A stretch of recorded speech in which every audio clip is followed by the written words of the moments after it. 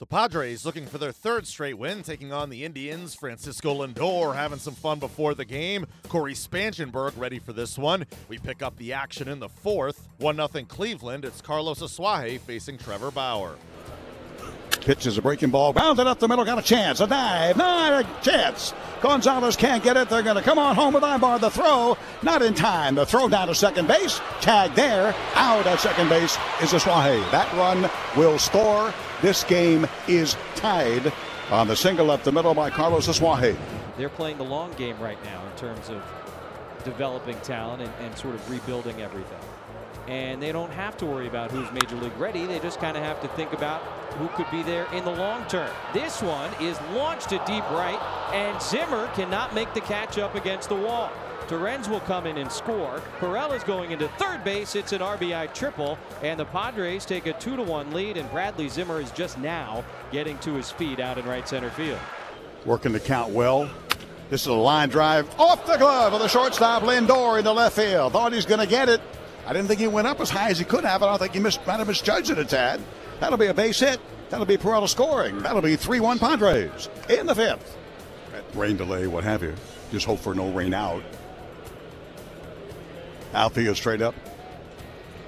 Infield, double play depth. There's a curveball hung it, line to left field, a base hit.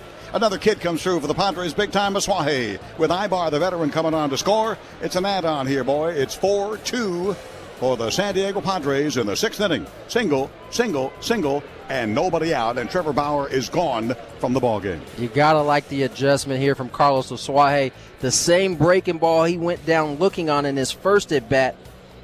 He makes the adjustment. When the pitch is being delivered, that secondary is so important. Hitters count, and Spangenberg in the air to pretty deep left. Brantley is going back. He is looking up. How about another interleague home run for Corey Spangenberg?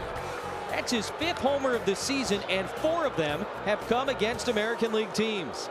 A 2-run shot here in the seventh, the first home run of this series for either team.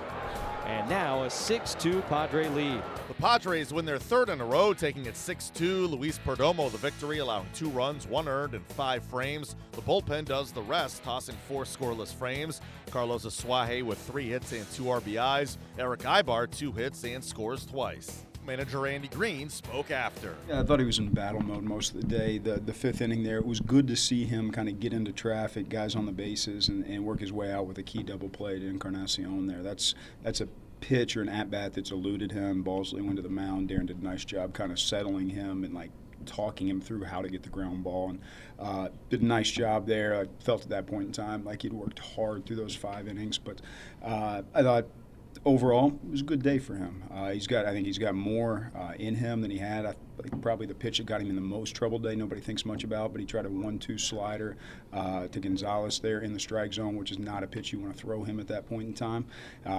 Started that rally in the 5th inning and then got him into trouble. When you put people on base in front of the top of that order, you're going to get in trouble, but he fought hard and got out of it and got a win for us. Before the game, you talked about using both Yates and Maton in key situations, and tonight it was Phil's turn. He did a great job. This young guy continue to impress you with what he's able to do and the composure he shows out there? Yeah, he's great. I mean, there's nobody has a doubt in him. Everybody feels confident when he takes the ball. He's going to go get the job done. I think he's throwing the ball incredibly well. Those 2 punch-outs with Kipnis pinch hitting there, top of the zone fastballs, exploding, getting strikeouts, and then comes back out the next inning and works through another inning for us and lets Yates stay down to be available tomorrow. So it's a nice balance with those guys. If you got to go to the pen in the 5th inning when you still got pieces to use tomorrow that you feel good about after going to the pen after 2 days in a row, it's a nice thing to have. In the middle part of the ball game, every time they scored, you guys were able to come back and answer. How important was that for you guys tonight? It's big. It's been tough for us at times this year to do that. I thought you look at the bottom of the order, and Carlos Asuaje had good at-bats all day long. Jose Perella continues to crush baseballs, and he looks really good. Would have been the best catch I've ever seen in my life if Bradley Zimmer caught that ball in right center field. I covered more ground than I think I've ever seen. That was phenomenal athlete out there. But Perella swinging the bat well. Thought kind of through the order. We had big hits from a number of different spots. Eric Ibar continuing to do his thing. So it's a good team effort from an offensive perspective. Good to see Will get a hit. Yeah, I think Will's going to feel really good about that. Breathe a little bit. He's been grinding hard. He hit the ball hard a couple at-bats before that. I think the line drive that Brantley ran down in the outfield there, down the left field line.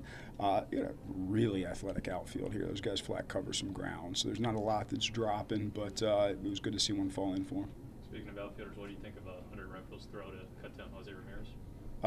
Don't know what StatCast said. I'm sure I'm going to hear about it because I think he wants to get over the 105. He's already thrown this year, but it's a great throw. And, a lot of teams won't throw through to home plate right there just because of the lead. I've always been of the persuasion if you got a tool, use it, and he's got a tool and he can flat throw the baseball. And it was a great throw. A good play by Luis Perdomo, who did a great job behind the dish again. Come in, catch Perdomo, work through a veteran lineup. He did a really nice job. What's been with Perdomo these last half dozen starts or so? The difference, the key for him, the way he's been pitching. Yeah, for me, it's against the left-handers in particular. I don't think he really got the call today, but you saw him front hip Lindor, front hip Ramirez, throw fastballs inside to them that keeps them from leaning out over the plate. He went through a kind of most of the season pitching only away from them. They're leaning out over the dish. They're hitting him.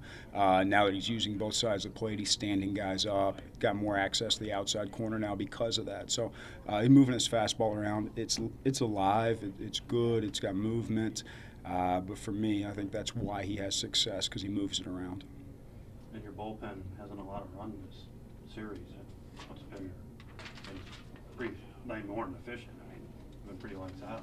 They're good. The relievers through our pen, they're good relievers. We got a lot of really nice options down there, and they've done that for the vast majority of the year. Numbers skewed from a bad outing here or there, but I think largely you can go to the bullpen in the sixth inning against a good club, knowing you got a really good chance if you're going aggressively to shut them out because you trust your relievers. Up next, the Padres go for the sweep of the Indians on Thursday. Dinelson Lamet on the hill.